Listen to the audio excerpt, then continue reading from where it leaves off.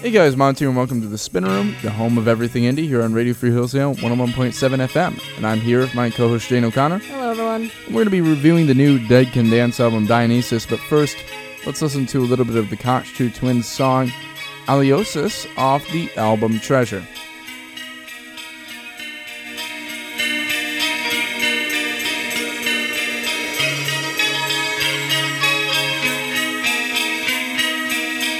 And of course, we will be bringing you the latest in music news as well, so stay tuned.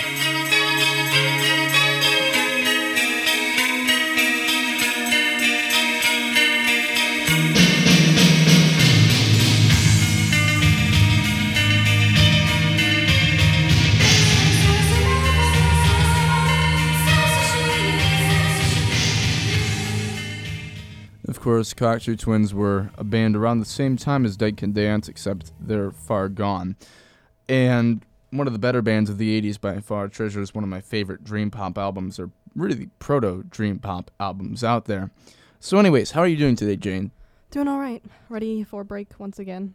Yeah, we're closely approaching break, so next episode I'll probably be talking about my top 10 albums of the year, or top 10 albums as they stand for the year, and I do put out a top 50 list every year around Christmas time, which you should be staying tuned to, because this year has been a fantastic year for music, and we've reviewed a lot of great albums on the Spin Room. I was about to ask if you thought 2018 had been a good year. Yeah, by far. 2018 has been one of the best years of music so far, and I think it actually exceeds 2016, and 2016 brought a lot to the table. 2015 also brought a lot to the table. Was 2017 just like a dead year? It wasn't really a dead year so much that there just wasn't that much stuff that I thought was interesting that was released. It was still a good year of music, though, don't get me wrong. So anyways, there are some albums out today that you should definitely check out. The first being the 1975's album. And what's that album called? It's called A Brief Inquiry into Online Relationships, and that's on Dirty Hitter Interscope. And, you know, I listened to a few of the singles off this record, I've heard and I the didn't singles. like them. One was like Toot Toot Toot or something like that. I forgot the name of it, but I don't remember. it was like a tropical house song, and it wasn't good. And I also You want didn't to like bring, it? and I also want to bring up. So this is an interesting story that I think is actually quite egregious. Speaking of tropical house, and that is what Coldplay recently did, and they created a side project called Los Unidades with Pharrell Williams, you know, the guy who did Happy. Oh, yeah. And it absolutely sucks. It's garbage. And I mean, they've been putting out nothing but garbage for the past decade. Which is too bad, because They they used had to be some really, really stellar stuff. Yeah, they had some stellar stuff back in 2002 and 2000. 2004. Russia Blood to the Head it was really the formative album for my music taste. But yeah, it's garbage, and it's obviously a cash grab. And part of me wants to hope that this is just Chris Martin saying, hey, I've been releasing garbage electropop for the past decade. Let me create a side project so we can go back and Coldplay producing decent, like, melodic rock music. And I can do this, garbage electro-hop stuff with a side project, but I don't think I was it's going to say, that. it doesn't seem likely. No, it doesn't I don't seem think- likely, because They've gone too far. they've never made good musical decisions. They used to, but they really, for their entire lifespan, have not made good musical decisions and have been so influenced by the cash flow and trying to stay relevant with the times rather than staying relevant whilst creating good music that, they're sort of far gone. Anyways, so that's out. And the 1975, back to them. I told Jane earlier that I think Chocolate is the Wonderwall of the 2010s. And we're going to play Chocolate right now just because I actually really enjoy that song. And I know it's weird to say, but it's a good song.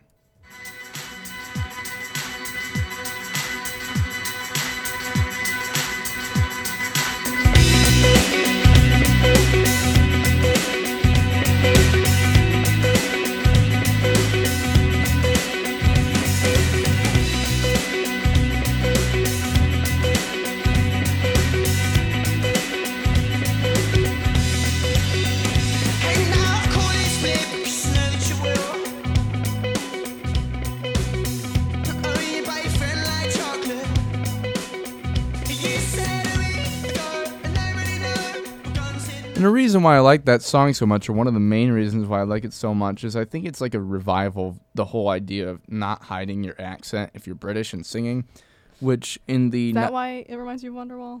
I mean, sort of. Britpop, one of the main things of Britpop culturally was that British people have been hiding their accents for so long, with like, Duran Duran. Bands like that, you couldn't tell that they were outwardly British. I always felt like with Arctic Monkeys, they started out really British sounding and kind of lost that. it. That's what happened with Arctic Monkeys is really influenced by Oasis or their earlier stuff. Now Arctic Monkeys is it's like they've lost their accent. Some slicked hair, motorcycle riding BS. I don't like Arctic Monkeys. I hate their new album. It's garbage. Tranquility Base Hotel and Casino is really just weird. bad. It's bad. The lyrics are bad. Anyways, back on the topic of chocolate, though, in the 1975, they have a tendency to do these super, super long album titles, and they're pretentious as all get out. You should like that. I mean, I guess, even though my issue is that the 1975 caters to a specific audience, and I got called misogynistic for saying that audience is primarily women in high school. And I don't think that's misogynistic, because that's just, good marketing technique from the 1975. Because I stand corrected because I saw a dude who's a Sigma Chi wearing a 1975 shirt yesterday. So, I guess their audience is also for frat boys, which... I can see that. I could also see... Because I was in high school. I was a high school woman that listened to them. That's Vampire Weekend, too. Vampire Weekend is primarily women in high school and also frat boys. So, well, my brother listens to Vampire Weekend, but... Yeah. Vampire Weekend's okay. I'm just going to say that outwardly. I don't really care for their debut, but they're a good band. Anyways, back to the albums that came out, because there's a few more, and then we're going to get into the review of the Dyke and Dance album, Dionysus, and you're listening to Radio Free Hillsdale, 101.7 FM, and The Spinneroom. Oh, the new Jeff Tweedy album. Yeah, Jeff Tweedy, one of my favorite musicians of all time. Yeah. I've seen Wilco twice in concert. And I would love to see Wilco. You should. Live. They're fantastic live. But Wilco is one of my favorite bands of all time. At least their first few albums are my favorite of all time. I love Being There. I feel like, not that's underrated, but I just really like that. Yeah, Being There, the double album that they put out between Summer Teeth and their debut. But my favorite Wilco album by far is Yankee Hotel Foxtrot. Yeah, it's a 10 out of 10 for me. That was probably a more pivotal album. It's the album that Wilco did when they first jumped into indie rock fully, because they used to be an alt country band. They broke off of Uncle Tupelo.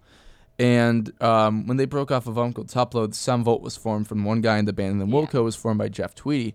And Wilco really took, when they released their first album, which I believe was called AM. Yeah, I was about to say. So the same as the Arctic Monkeys record, which we were just talking about. It was completely alt country. That one didn't really take off as much as the first Sun Volt album. Yeah, Sun Volt. So everyone was like, Sun Volt's going to be the big one. Sun Volt was so critically acclaimed, and Wilco wasn't. And then Wilco sort of did a bunch of contrarian stuff, and Yankee Hotel Foxtrot. I want to do a classical review of that in general, but it's such a interesting album, the history behind it, and how basically the record label screwed Wilco over by telling them, you can't release this because no one is going to buy it. And they said, bet, and they self-released it, and then they got re-signed to the record label that they had just left, but on a different form of it. So there's a really interesting intrigue behind that. Jeff Tweedy is an interesting person. I'm not too big on his solo work. This is his first solo album, right? I think it's his second. Oh, okay. I think it's his second. And it features contributions from his son. And apparently Jeff Tweedy and his son live in my area and vacation there, rather. So also Tyler, the Creator, dropped Christmas album. Not that it's that good. And Earl Sweatshirt, this is probably the more important one. Earl Sweatshirt dropped his new album, Some Rap Songs. That got an 8.8 from Pitchfork, and that might be deserving. I haven't heard it yet, but I actually quite like Earl Sweatshirt as a rapper. And, it says here, with his latest record, the one-time teen prodigy reemerges the face of a new sound in a scene that blurs the line between avant-garde jazz and hip-hop, which that immediately gets my interest peaked, because I'm a big fan of avant-garde jazz. Ascension by Coltrane is one of my favorite jazz records of all time, and that's not avant-garde jazz, that's free jazz. That's free jazz, but that's good for Earl Sweatshirt, and basically that's the news. Ted Cruz isn't a Nine Inch Nails fan. That came out apparently today. Arctic Monkeys, we just literally talked about them. Dropped a new song, which I'm not going to play because I'm sure it's garbage. And various other things happened. Chance the Rapper shared 2 new songs. Yeah, so that's the news. So what do you say we get into this review of the new Dead Can Dance record? Yeah, sounds good. All right, we're going to play a song off Dead Can Dance's new album, Dionysus, right now. And I'm probably pronouncing it wrong because it's a Greek title. And there's a huge Greek influence to this record that you should be definitely interested in. But we're going to play Act 2, Liberator of Minds. We'll do that one.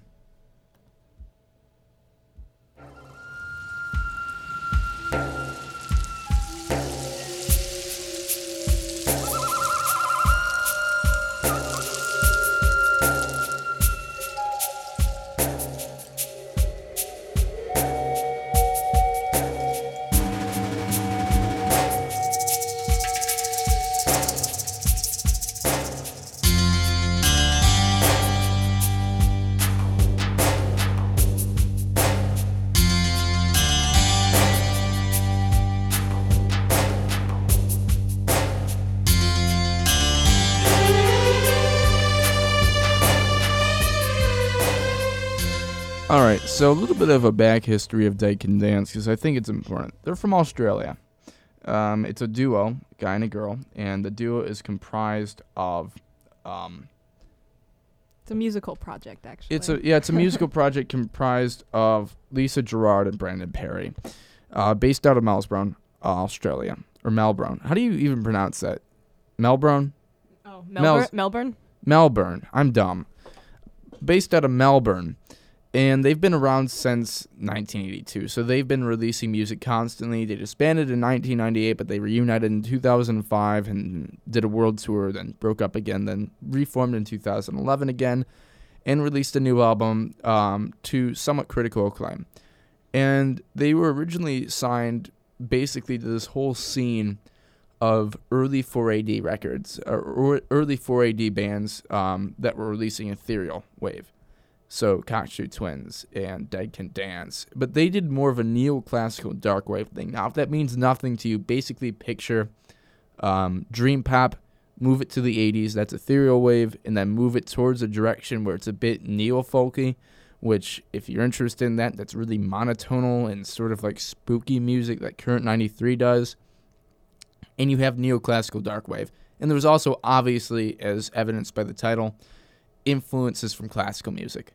So it's really not formulaic, but it's really, really sort of complex structure-wise music that takes a lot of the elements of these dreamier bands of the 80s and forms it into something interesting. I mean, it is sort of formulaic in the way that a lot of their songs have a similar they have feel all of the pattern. They're a very texturally based band. They strive to create texture. They have their most well-known albums are Spleen and Ideal, released in 1985, which is my personal favorite Dead Can Dance record because I think it's their most consistent. Within the Realm of the Dying Sun in 1987, which has a 3.91 in ROIM, by the way, which is very high.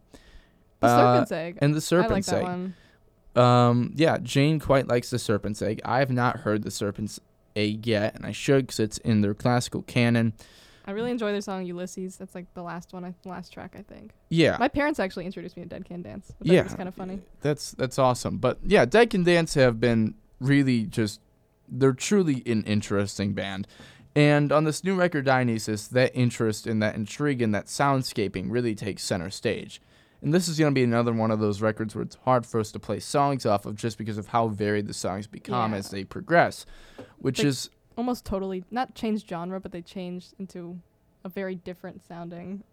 Yeah. Almost a different song. They change and they progress, and everything is like done in sort of an act thing. There's 2 acts on this record, the first act and the second act.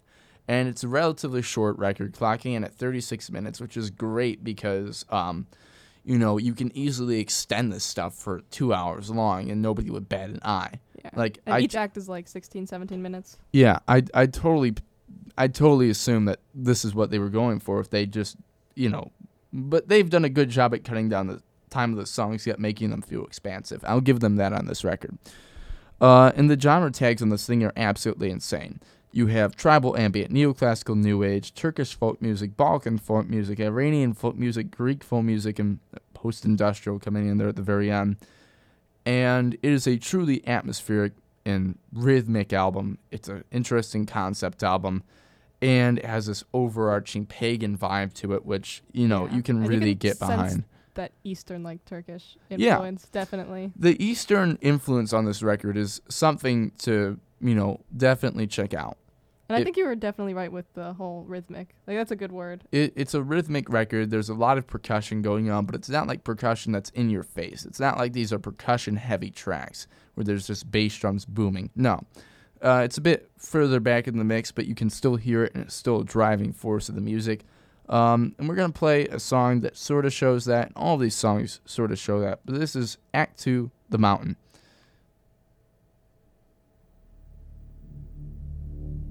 And of course, they bring in those post-industrial-esque synths here, which are quite interesting.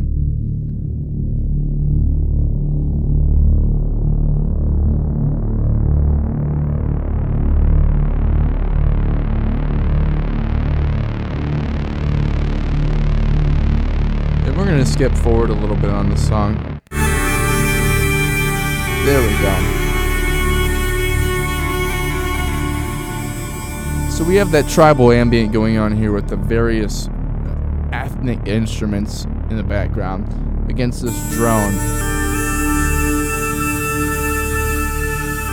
And it surely gives a vibe of a mountain. The song is called The Mountain. You can sort of just picture that landscape in your head when you're listening to the song. And it's a hard song, again, to play in full. And I'll show another one. This is The Forest. So, aptly named. All of the songs here sort of have this vibe to them. And this one shows more the rhythmic side of this album.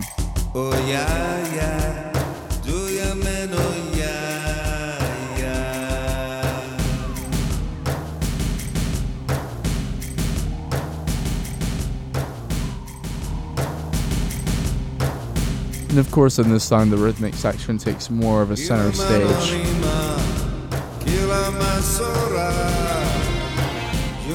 Anyways, though. Wow. So... Australian's such an odd language. Yeah, I guess. So, I guess this comes into my biggest qualm about this record. And it's that despite the fact that these songs and, probably upon future listens, my opinion might change about this because I feel like this is an album that could be considered a grower. Part of my biggest issue is just the lack of, a coherent center to this album. It's one big progression. I don't think there's a climax to this record. I don't think there's a point at which you can really point out in this record, hey, that song on its own stands out as being individually interesting. And this is sort of the same issue I had with Low, but this is in a separate vein. Yeah, they're experimenting and they're exploring with sounds and they're exploring with texture, but that texture never comes to a true head, I think. And, that's fine for this record, but... Yeah, it did make it hard for when I was trying to remember what parts of the song I liked. I couldn't remember, where it was or what act it was. Yeah, and I mean, that's not a bad thing, I don't think, from your critique. It doesn't matter to me that they go through several phases within one song, because I think that just makes it interesting to listen to. It's an album... Oh, it doesn't bother me. It's just, It's obviously harder. I mean, I don't think they're trying to be commercial in any sense, but in terms of recognition. I was once told by somebody that sitting down and listening to an album should be like sitting down and listening to a movie, or watching a movie, rather. And I've never really subscribed to that belief because I think they're different forms of media, but... With this record, you could easily do that. You could easily sit down. You could listen to it for 36 minutes of your day, doing nothing else, paying nothing, not multitasking with your ears or eyes or whatnot, just sitting down and listening, and you'd walk away quite happy. I honestly think you would. This record really caters to that.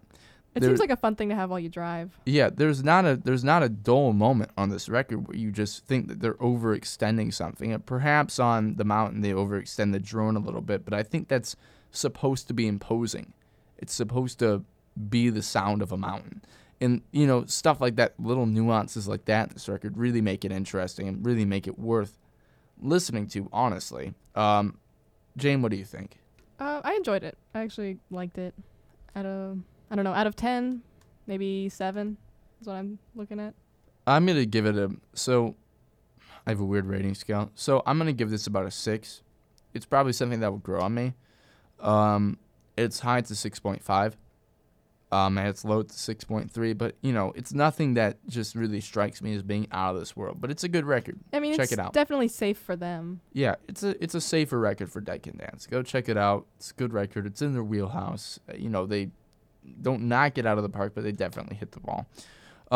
This has been the Spin Room on Radio Free Hillsdale 101.7 FM, and we're gonna go out with Psycho Pomp, the last song on this record, which has lots of bird sounds in it. I like bird sounds. Yeah, I do too. Thanks for listening to the Spin Room, guys.